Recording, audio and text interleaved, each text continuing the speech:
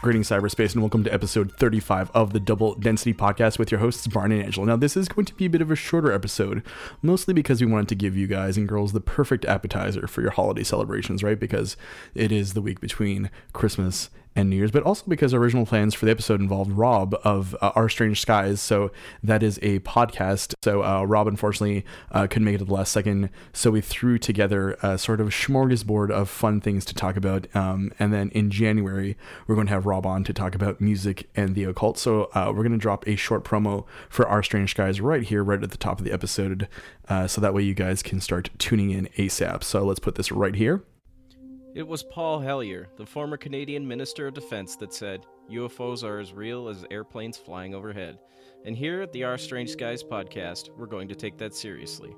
Starting in January, we'll be looking into UFO events, incidents, and myths that make up our American identity, from the pre-Roswell era to the post-Roswell era. We'll be covering some of the lesser-known incidents, like the Aztec UFO crash of 1948, John Everell's colonial UFO encounter, and Robert Richardson's 1967 brush with the Men in Black.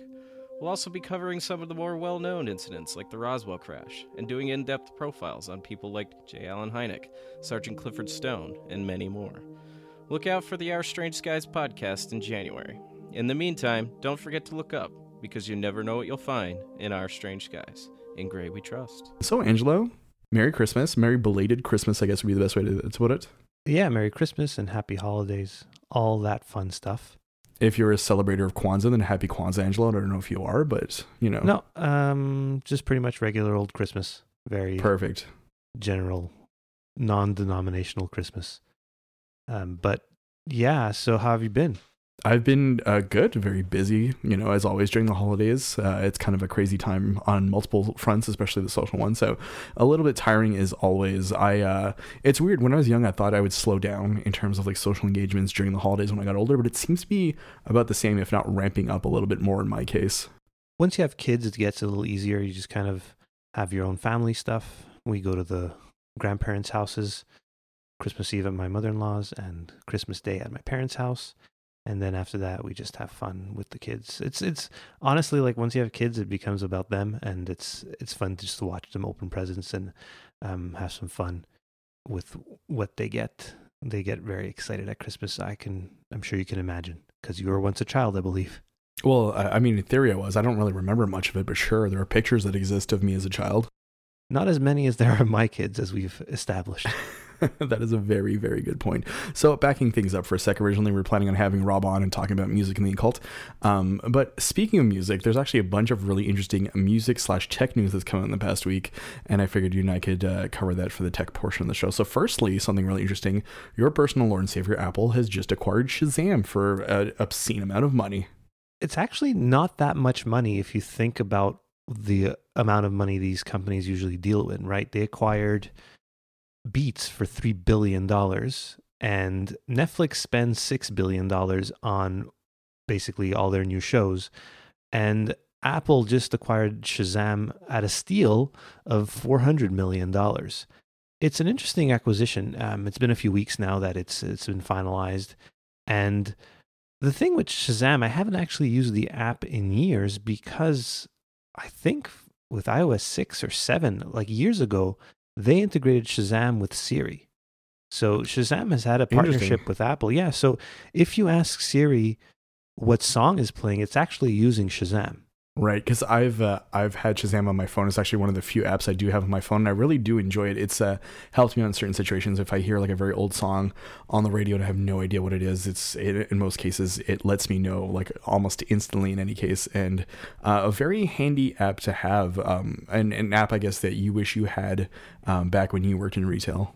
Yeah, I used to work in a music department of a big box electronics store, and so this was the late 90s, early 2000s, and people would come in humming songs, and I have no idea what they were talking about or humming about in this case, and I would never find it. And the thing with living in Quebec, there's a bit of a language thing too, right? So if the song's in French and the person's English, they get some things wrong, and if in the vast majority of cases the song's in English and the person who's attempting to sing the song is Francophone, and hilarity ensues. But I usually used to figure it out. I was actually pretty good at that.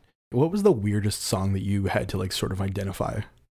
So, not the weirdest song, but the way the person was saying the name of the artist. He kept asking for George to the Good. He said it was a band called George to the Good. I don't know who's going to win this competition, but if our listeners can guess who I'm saying, Brian. They're going to win the Bad to the Bone award for sure. Yeah. So yeah, that's the thing. So I'm wondering what Apple's going to do with Shazam. I'm wondering if they're actually going to do that really cool thing. I think it's the Pixel that does this, where if your phone is just sitting there and there's music playing, it actually shows you on screen what's playing without you even prompting it, which is a pretty cool feature. That's a pretty cool feature. I just hope that it's an opt-in feature, not an opt-out feature. Oh yeah, I mean, with anything like Google does, like it's always like borderline creepy, but you can always opt out of everything. I think it's a pretty neat feature. If like I've said before, if I had to switch from iOS to Android, hands down, I'd get a Pixel phone. Yeah, for sure. I mean, like in the Pixel 2 marketing campaigns in full swing, right? So you went to go see Star Wars on the weekend. One of the commercials probably for you too was for the Pixel 2 at the beginning, right? Exactly, and I thought it was kind of neat. I like the Pixel a lot. It's had some issues with the screens and stuff, but that's nothing that can't be hammered out. It's still a great phone. If you have to buy an Android phone, I don't, and you can afford it, I guess, because it's not a cheap phone. If you can afford it, you should really get a Pixel. And my nerdy reason is because it's all completely controlled by Google, and the nice thing with that is that you'll get updates to Android right away. The thing I do have with Google though is they often don't support their phones as long as Apple does. They'll often it's a very short tail with that. Yeah, it's like 2 or 3 years as opposed to 4 or 5. But most people change their phones after 2 years anyway, so exactly, it's planned obsolescence, right? So it is unfortunate though. Like, look, my daughter has in her room, she has almost 5-year-old. There's a 4 years old, I guess. The iPhone 5S, still perfectly functioning. I mean, the battery's not great, but who cares? It's always plugged in because it's basically just a music machine at this point. So my favorite take on Shazam being acquired by Apple is actually from The Onion. And I think I linked this to you last week, but it's a sort of streeter that they do. And so they have like 3 fictional quotes from like 3 people. And my favorite one is from a man, quote unquote, named Peter Whitman, who lists his occupation as a wedding DJ. And this is what he had to say. "This was a costly mistake from Apple. They could have gotten Shazam for free in the App Store." And I was like, that is the smartest way of looking at that. That's absolutely right. It's pretty funny. Speaking of music, though, so much going on with a lot of different streaming services, including, Tidal, right? So Tidal has come out and basically said, we're losing a boatload of money. We don't know what we're going to do. Well, Tidal's the whole, the audiophile's answer to streaming music, where you're paying for quote unquote higher quality, which I guess technically, yes, you're getting higher quality MP3s, or are they even using MP3s, or are they using like some weird format? I can't remember. So yeah, with Tidal, you can actually get FLAC files, which are lossless streams, right? So bandwidth wise, that is a dramatic increase in both quality and size. Yeah, I guess in quality, but again, are you going to hear it unless you're one of those people with special powers that buy $65,000 speakers? That is a very, very good point. But yeah, since the beginning, Tidal, which includes owners like Sean Carter, more famously known as Jay-Z, have collectively lost almost $500 million in this. And I think the only exclusive release stuff they had I think they had the latest Beyonce album without, like, Apple Music still doesn't have it, I don't think, right? Yeah, Beyonce Lemonade. And if you head over to Spotify and you look that up, there's actually a note on the Beyonce page saying that they're working hard to get Lemonade, which I don't think is going to happen. Well, it's her company, isn't it? Tidal? Well, yeah, I mean, like, she's also invested in there, right? But she's also married to Jay-Z, so clearly exactly. That's where they're going. Jay-Z's newest album was Tidal exclusive, 444 this summer. And the weird thing is, when I go see him last month, a lot of the tracks that he played, the new ones, a lot of people didn't know them if they didn't have accompanying YouTube videos. So a lot of the tracks were just album exclusives that you couldn't listen to anywhere else. There was kind of like a sort of like a disinterest in a lot of the songs that he played, which I thought was really interesting. And the arena wasn't as full as it could have been. I'm wondering wondering if that was because he has decided to go Tidal exclusive. Like with his last album, Magna Carta Holy Grail, he teamed up with Samsung in order to give out like something crazy like 1 million copies of his album with phones, but that didn't bar him from other streaming services. So I'm just wondering if he sort of cut himself off in a large way, and this is kind of hurting Tidal, right? Yeah, that's the thing with Tidal, because I think it's a little more expensive as well, and it doesn't have anywhere near as many songs as Spotify or Apple Music. Correct me if I'm wrong on that, but I think that's true. Well, they don't have as much musical content. They also have like a lot of like different content. For example, like there's Elliot Wilson's Rap Radar podcast, which I used to listen to, and now it's Tidal exclusive, right? So you can't go listen to it willy nilly. You have to like actually figure out, how to get it through a Tidal subscription. So in terms of like quote unquote exclusive content that isn't necessarily musical, it exists there. Is the well as large for musicians that you can listen to? No, I don't think so. I mean, like, I don't have numbers in front of me, but I wouldn't imagine it being much larger than Apple or Spotify at this point. Well, it can't be. Those two services have, like, I think they're 40 million songs each, and Google Play as well, but nobody uses Google Play. The other thing is, several months ago, I think it was Kanye West who tweeted to Tim Cook to buy Tidal. Yeah. Was it that? Am I dreaming that? No. So the Kanye West Jay-Z relationship is very complicated, right? Because they used to be Jay signed Kanye to Rockefeller. Kanye blew up, became his own man. They did Watch the Throne together. Apparently Kanye West borrowed money from Jay-Z to get his 2016 tour going. There's some animosity there. Kanye wouldn't go Tidal exclusive with his last album, and so like there's a bunch of like strange blood there. So Kanye's always just out to sort of figure out what to do for himself, even when he is biting the hand that feeds him. In this case would be Sean Carter, Jay-Z, Tidal, etc., etc. And Tidal from the inception, from its public unveiling, has had issues, right? Because when they presented the format, they had all of these really, really famous musicians up on stage and saying, this is an artist friendly subscription service. But instead of pointing the finger at relatively unknown bands or smaller bands, it was all the well-established pop stars of the day on stage there, sort of flaunting their collective wealth together. So from the get-go, Tidal's had like an uphill battle in terms of public perception. And the problem is, at this point, I don't think, Spotify can't afford to buy them. Well, there's very little for them to buy, right? Well, that's like, the other thing, right? Like, no, but, and that's what I was going to say is Apple or Google or Amazon, if anybody would be Amazon, I guess, but Amazon has their own music service, which nobody uses. But if anybody would buy them, would be one of those three. I don't see Microsoft caring. So, but nobody cares because these services have everything anyway. And if Tidal disappears, these artists have to find a way to put their albums out there anyway. So they'll go to these services regardless. So nobody's gonna bail them out. No, and I mean Sprint put in a fair amount of money, within the last year too, and I just don't see any more sponsors stepping up, given the fact that like the way that the playing field is emerging, places like Spotify and Apple Music and Google Play are self-sustaining, whereas Tidal, while looking to be more artist friendly, has kind of positioned itself out of the realm of being like the most popular streaming service because of its both perception as well as its choice of music library. It can't be artist friendly if it can't have artists being able to have people listen to their music. That's the problem. The artists won't go there if they won't get anywhere near as many streams as they'd get on Spotify or Apple Music. Well, what I'm also interested in too is just I haven't seen a breakdown in terms of like a fact sheet of like what an artist would be earning per stream, right? Per channel, right? So how much would you earn for like 1,000 plays on Spotify versus Apple Music versus Google Play versus Tidal versus Amazon versus whatever else. So I haven't seen a concrete sort of a spreadsheet existing that kind of breaks this all down and kind of explains if Tidal is actually the more artist friendly place in terms of revenue share and how that works.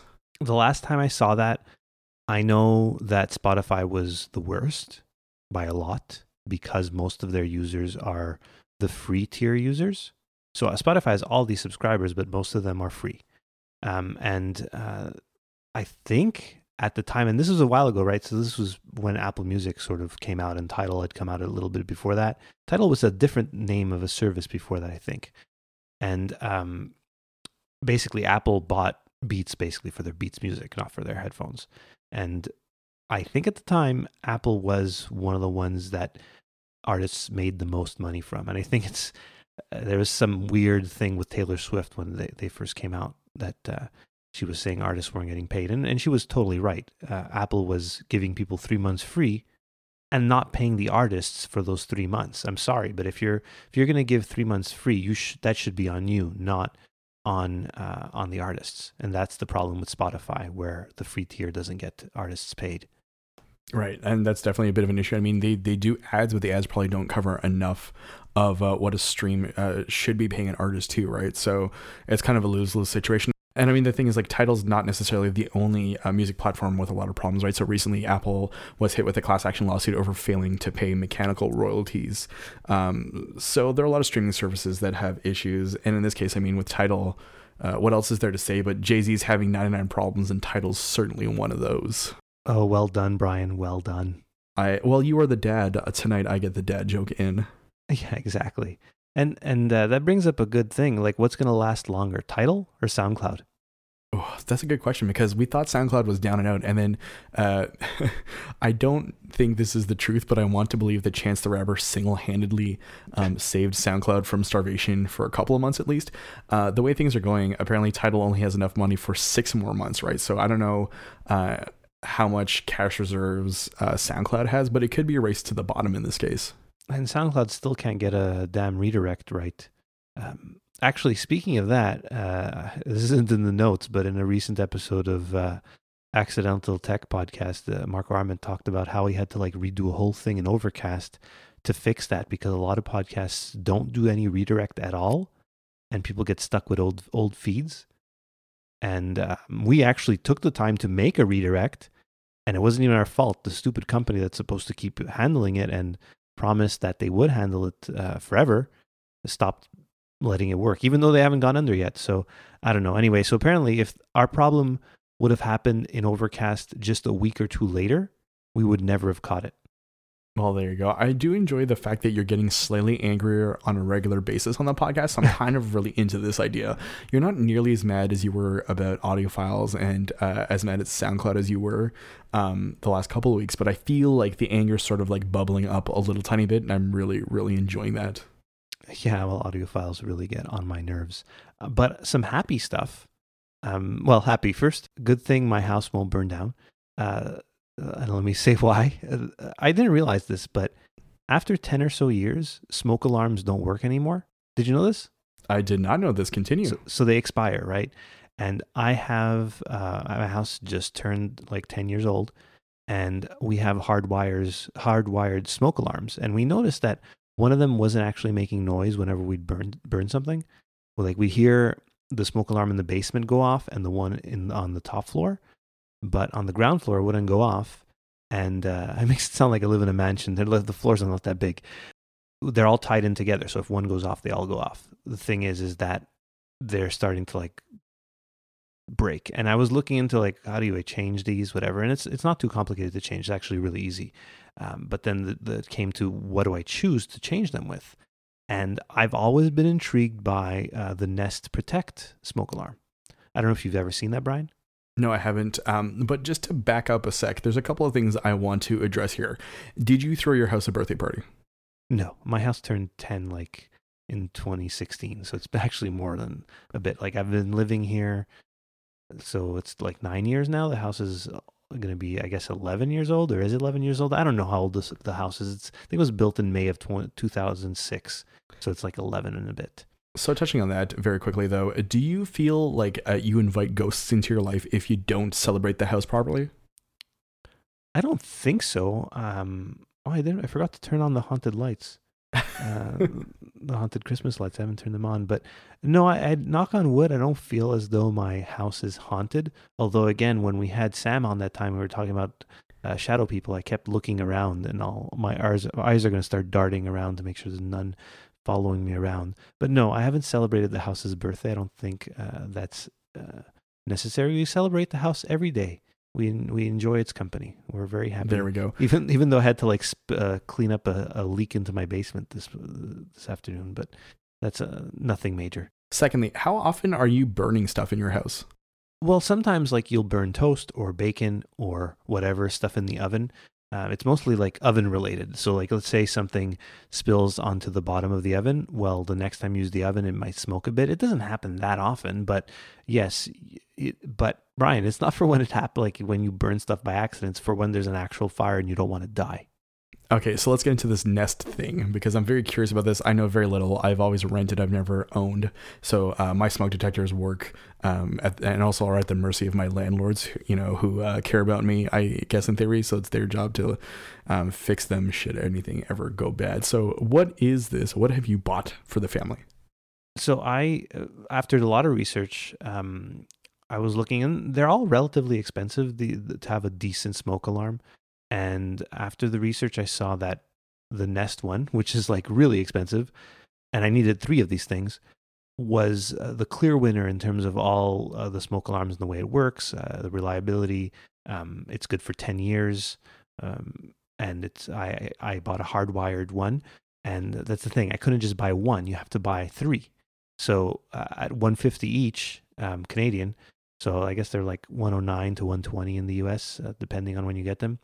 I was like, you know what? I really can't buy this. But then Nest was having a special. So I ordered directly from Nest. And with each smoke alarm, I got a Google Home Mini.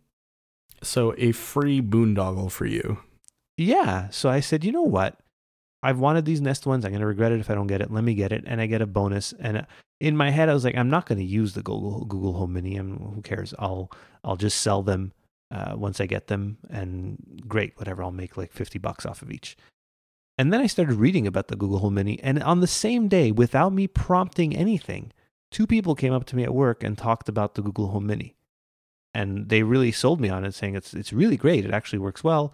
So I got them. I haven't set up the smoke alarms yet, but I did set up the, because the smoke alarm is a lot more involved. So like I have to shut off a breaker, get on a ladder, take them down. It's a good 10, 15 minutes each. So I haven't had time in the evening. I only received them yesterday by UPS. And I set up the Google Homes because those are way faster to set up. And I put one in the kitchen, one in the living room, and one in our bedroom. And they're really impressive. I'm thoroughly surprised and happy. The only issue, and it's not really that big of a deal, is that I can't stream Apple Music with them because there's no partnership yet. Currently, there's a Google Play thing, obviously, because it's Google, or Spotify. Now, the nice thing is Google Free Music works. So if I say like play Taylor Swift or whatever, it won't necessarily play a Taylor Swift song when I say it, but it'll play some Taylor Swift songs along with other songs that sort of sound like Taylor Swift. Or if I say play some Christmas music, it'll do that as well. And the kids have really been having fun with it a lot. So we're enjoying it. It works well. But there is one thing that I found interesting and borderline creepy. If you go to your Google Activity, I don't know if you've ever been to your Google Activity page. I have. Yes, I have. So so I don't know if our listeners know this. If you have a Google account, you also have a My Google Activity page, I think it's just Google Activity, whatever. Google it, you'll find it. You log in with your account, and you can see everything you've ever done with Google, basically. Well, it's the same thing with Facebook at one point. You can see your entire activity, including all the profiles that you've looked up, as well as like anything that you've clicked on. Okay, but wait. The thing with Google Home is that if you go and look at your activity, you can actually press play and hear your voice talking to it. Oh, weird. Okay. Yeah. So it's kind of funny that you can see that stuff. But now, so this morning though, we got I noticed something funny with it as I was looking through it because I was curious to see.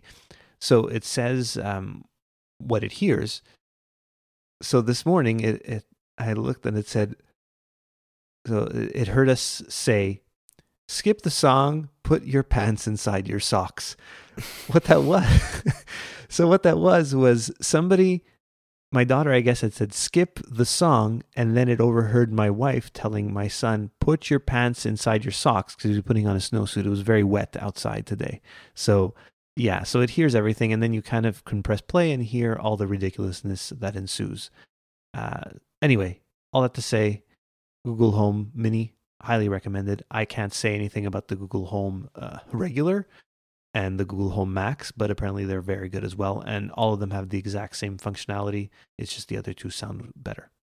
So there you go. 2 birds, 1 stone, protecting your family as well as filling their ears with joy. So congrats to you. And I think this is time for another double density PSA. So this one's a twofold one. The first one is, of course, always change your passwords. It's always good to change your passwords on a regular basis. And secondly, check your smoke alarms.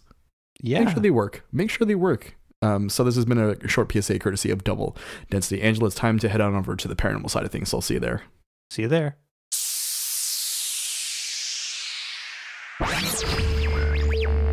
Double Density.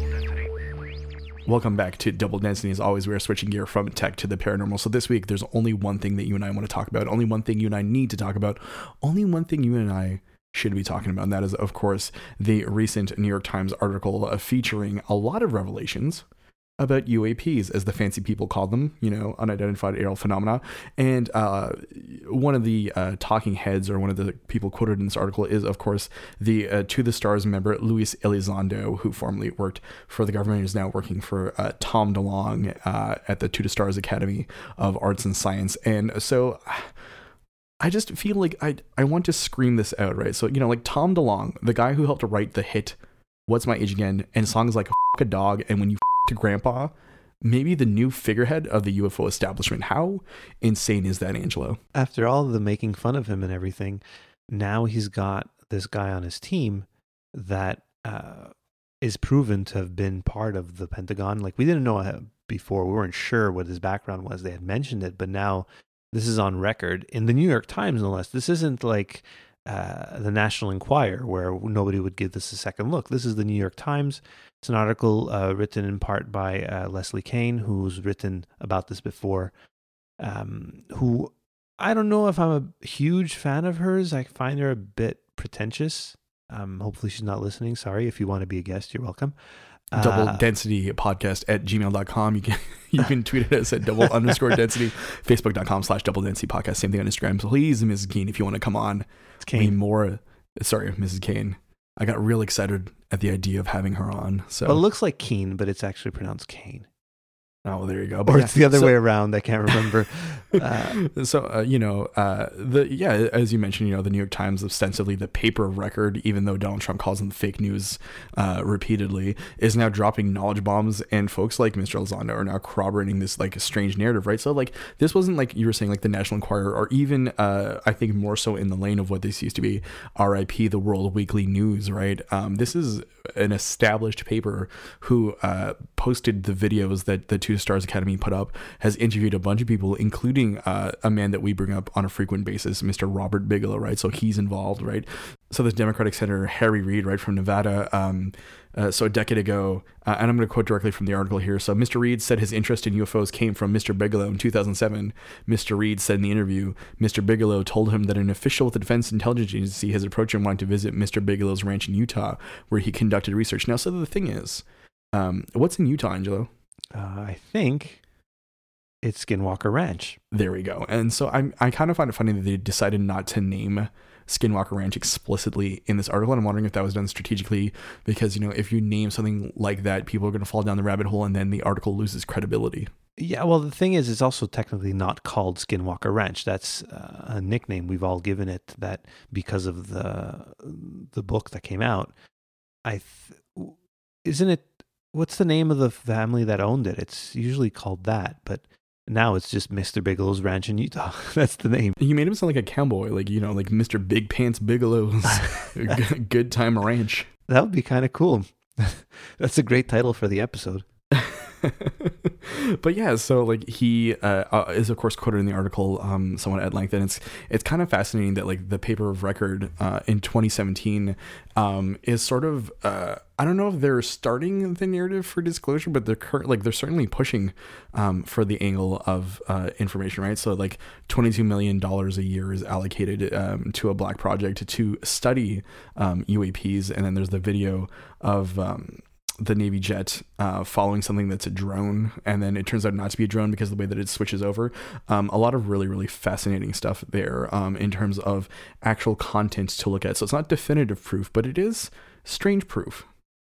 I'd say this is the closest we've come to any sort of disclosure from anything in the U.S. Other governments have always talked about this more, and the article does mention that some smaller countries do take this a little more seriously than the U.S. in terms of government talking about it.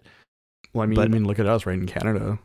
Yeah, exactly. Well, we have like what's his name? Paul Hillier. Yeah, he was. I mean, he's an interesting character, that's for sure. But he's mentioned it before, and we have our own there's a website that shows Canadian documents that have come out.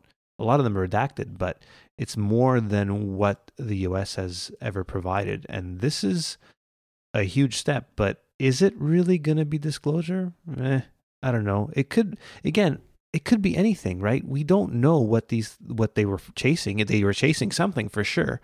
But as James Oberg mentions there, we don't know what they were chasing. They could have made a mistake. It could be absolutely anything, but it's really interesting to look into it. Like, that's the least skeptical I've ever seen James Oberg be about anything. So 2 questions arise from this. Firstly, how pissed do you think Stephen Greer is sitting at home watching this news, knowing that he's not on the platform and that the New York Times hasn't reached out to him for comment? Yeah, he's not friends with Tom DeLonge for sure at this point, because so this is one of his guys. Tom DeLonge is not mentioned in the article at all, from what I can tell, unless I missed it. But this is one of his people in the To the Stars Academy. Right, so the To the Stars Academy itself is mentioned in the article, but Tom DeLonge is not. But that's way more than anything to do with Stephen Greer. Well, for sure. I mean, when's the last time the New York Times has quoted Stephen Greer in any sort of like substantial way that's making news? And the thing too is that like this New York Times article has a ripple effect in that it's being reported in other outlets, right? So it's gaining this kind of traction here that a lot of articles of this nature tend to not do unless they're very lurid accounts. And the nature of news these days, there's so much going on that the fact that this is actually getting some steam among mainstream press is pretty impressive. So my first question was kind of a jokey one. My second question is actually a little bit more serious in nature. Do you believe this to maybe be the start of a disinformation campaign, given the fact that these are a lot of former military figures? Tom DeLonge was emailing people like John Podesta and was sort of like trying to sort of insert himself into the Washington circle in terms of talking about non-earthbound or earth-created crafts. So you think they're trying to basically confuse things and make it seem like it's something else that's going on when what? What do you think they're trying to disinform us? I find they're being pretty straightforward with what's coming out. But I've never really grasped the whole concept of disinformation. I guess I understand it, but disinformation is distraction, right? So the idea in this case would be that like maybe they are weapons or crafts created by the U.S. government. We're talking about that Annie Jacobson book, Area 51, about how Area 51 was actually just this base that existed, right? So I kind of feel like maybe they're trying to pull away from some of the R&D that they're doing by saying like, oh, it might be aliens, like whatever, forget about it. Yeah, and it's actually has nothing to do with that. And it's stuff they're working on that the poor hapless F-18 Hornet, I was going to say pilots, were following, but it was to do with a different military thing that they weren't in on, and they kind of got caught up in it, and now this is out to kind of distract. Right, exactly. Or for whatever reason, they knew that this information was coming out, so they decided to spin it in this way, right? So I'm not pretending to be a major proponent of things like disinformation, but it is something to think about whenever information from a quote unquote like official source comes out, like this Navy jet video, and then all these people going on record who formerly had all these high government posts. This Democratic senator who visited Robert Bigelow's ranch and like talked about all this different stuff. And so like I just feel like whenever I hear any sort of information, I start to question it, not necessarily just from official sources, but any news source that I read, any news item that I read, I definitely start to pick apart in my brain if it's something simple, just, who's gaining from this kind of information. Do you think that's what Elizondo is thinking of as he wistfully looks out the window in that amazing picture they took of him? Do you remember in one of our first episodes, we covered those, I don't remember what it was. The tough guy pose. Yeah, the tough guy pose. Yeah. Right. Yes. It was a couple that they were working on the UFO book, and they were like standing back to back with their arms crossed. Yes. This is a different version of the tough guy pose. I highly encourage you, even if you don't read a word of the article, and you probably will if you listen to this, but go look at that picture. It's fantastic. He's just staring out and he's wondering what this could be. Could this be disinformation? Could this finally be aliens? Could he be losing his mind? Is this all a simulation? Well, the Who interesting knows? thing is the use of shadow too, right? So if you want to use your art history degree here, I invite you to do so, Angelo. Oh man, it's a photo though. I was never really good at the photography part of it. Oh, so there's that. And then if you scroll down, the funny thing is like that dichotomy between that and the Robert Bigelow picture where he's kind of hanging next to like, I guess some kind of like lunar module replica. And he just looks like pissed. He just looks angry that he's being asked all these questions over and over again. Well, he's upset because all these people are coming to his ranch to look for treasure, the secret of Curly's gold. Now you put that in my head. But yes, thing, I'm. So now look, I'm looking at the picture, and you see like which picture are we talking about here? Of Luis Elizondo. Like, so Okay. a quarter of his body is covered in shadow, and that represents the darkness of the unknown that he's not sure. And then there's the lights reflecting that sort of look like the Gulf Breeze UFO. Did you see those? Let me throw this out too. Yeah, so it's a reflection, I guess, because they're taking a picture inside out on a street. But also, he's wearing a strange kind of clothing. He's wearing black, Angelo. He is a man in black. Oh yeah, look at that. I thought it was more like brown, but yeah, it's and he's in the shadows.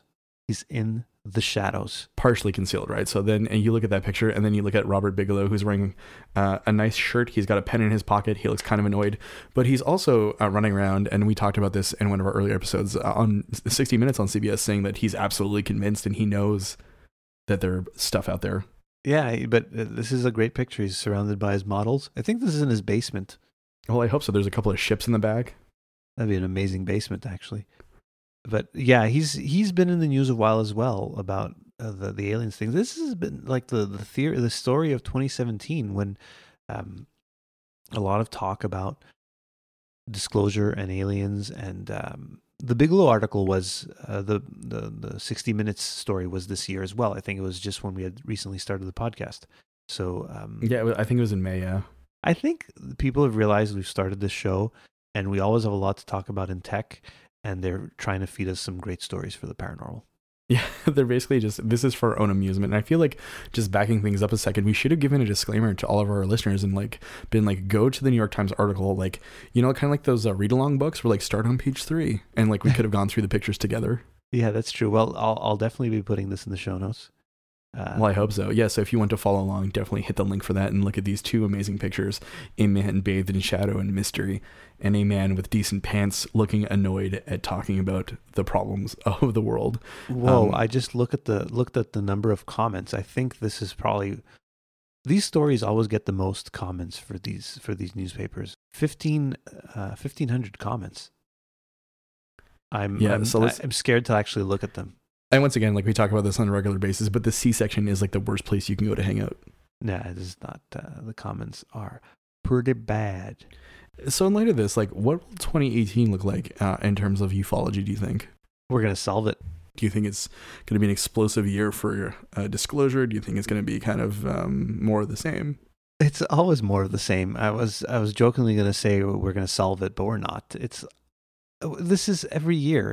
Every few years this happens where we think it's going to, like, what was it, 2006 with Stephen Greer's press club meeting, and now this, although this seems to have, is it just me or does it seem to have more traction?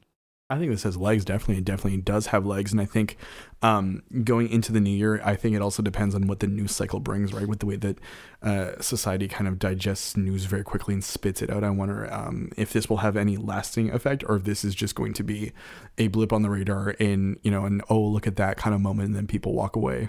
I hope not. It's such an interesting topic, even though, as our listeners know, I'm not super keen on automatically thinking these are aliens from another planet or anything paranormal. It could always be something explained, but this is really compelling stuff. It's super interesting, but it's probably going to just end up fizzling out, and we're going to forget about it when something bizarre happens with certain people in certain positions of power. You're ever optimistic about this kind of stuff. I love it. I love the optimism about you thinking that it's, you know, going to be something great. I don't know. I thought it was pretty cautiously optimistic, not like Oh no, exuberant about it. I'm using sarcasm because you're clearly a pessimist about all this. I'm not pessimistic. I don't know. I think it's going to fizzle out into nothing. I guess that's pessimistic. I'm skeptical. We know that. Well, yeah. What am I? I'm a 1.5 to 2 on the double density scale of ufology. So when you see an article like this, does this move you at all in terms of the scale? Are you like, maybe I'm a 2.2 now? Yeah, I can move the dial up a bit, but then it comes back down. So you feel like, this is just a temporary bump up before you go back down to where you're supposed to be? Yeah, because they have to keep coming, right? The articles have to keep coming and showing more and more proof. But look, that video is really cool. It's pretty compelling. It's interesting stuff. There's definitely something there, and we don't know what it is. So it's 100% a UFO. I hate UAP, by the way. I hate that term. Why does it remind you of an airline company that you dislike? No, it's just so pretentious. It's like they had to change the term because UFO had all these weird connotations, and it's the connotations they put on themselves. A UFO is, you can't not believe in UFOs, right? Because they're just unidentified flying objects that exists. So why have to rename it? It's what is it? Unknown aerial phenomenon? Right. Yeah. Dumb. I love how you're passing judgment on the UFO establishment here. Do you think Michael Horn wants in on this? Do you think the Palladians want, to be cut into this narrative? No, because they already know the truth, and this is wrong in their eyes. How do you think this affects other UFO cases that are being investigated at the moment? Do you think there's a new lens by which we want to, relook at recent cases and go, oh, maybe there is something here given all this information? By recent cases, though, which do you mean? Like the one that always sticks in my mind, which we haven't really mentioned here, is the O'Hare case. Oh, that's a good one, actually. Yeah, and that's something we may bring up in the new year. But yeah, that's I'm trying to think of a good one right now that recently happens. But the only thing that's sticking in my mind, of course, is the Chicago Mothman, which is not a UAP. He is an AP. He's a known flying figure. He's an aerial phenomenon. He's a flap unto himself, really, when you really think about it. I haven't heard anything about him anymore. It's sad. What do you think Carl Sagan would have made of this?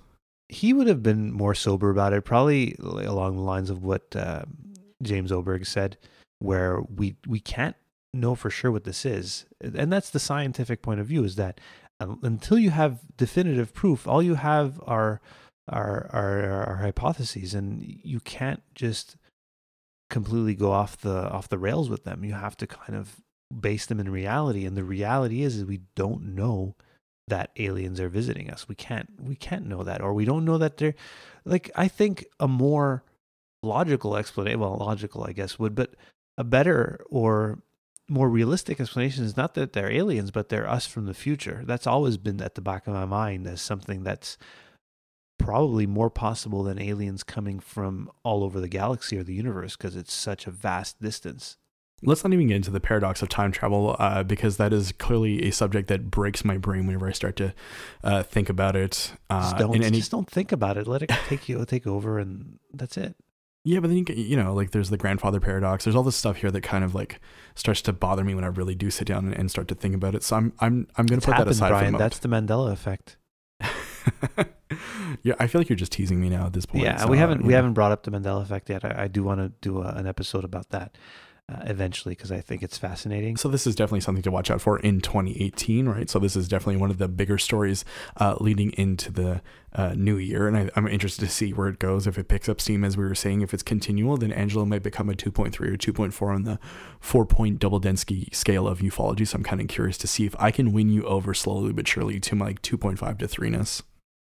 Maybe, yeah. So with that in mind, of course, that brings things to a close for us here at Double Density for episode 35. So you can find us over on the internet in various places, including Twitter at double_density, Facebook.com/double density podcast. Same thing on Instagram. And you can head over to doubledensity.net to find all of our newest episodes. You can click the blog link to see some articles we've written.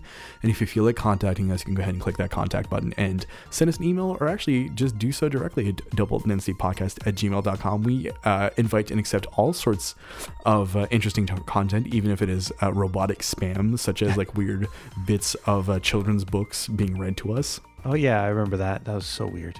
and we're hoping that we can kind of get more of that going on. So if you have any comments, of course, or if you would like to review us over on the podcast store app on Apple. On Apple Podcasts. There we go. I used to say the iTunes store, but that's not a thing that exists anymore for podcasts. It's been a few months. I'm slow to change, Angela. You know this.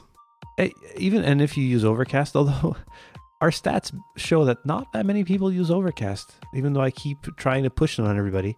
It's a great podcast app compared to the Apple Podcasts, but the vast majority of our listeners use the podcast app.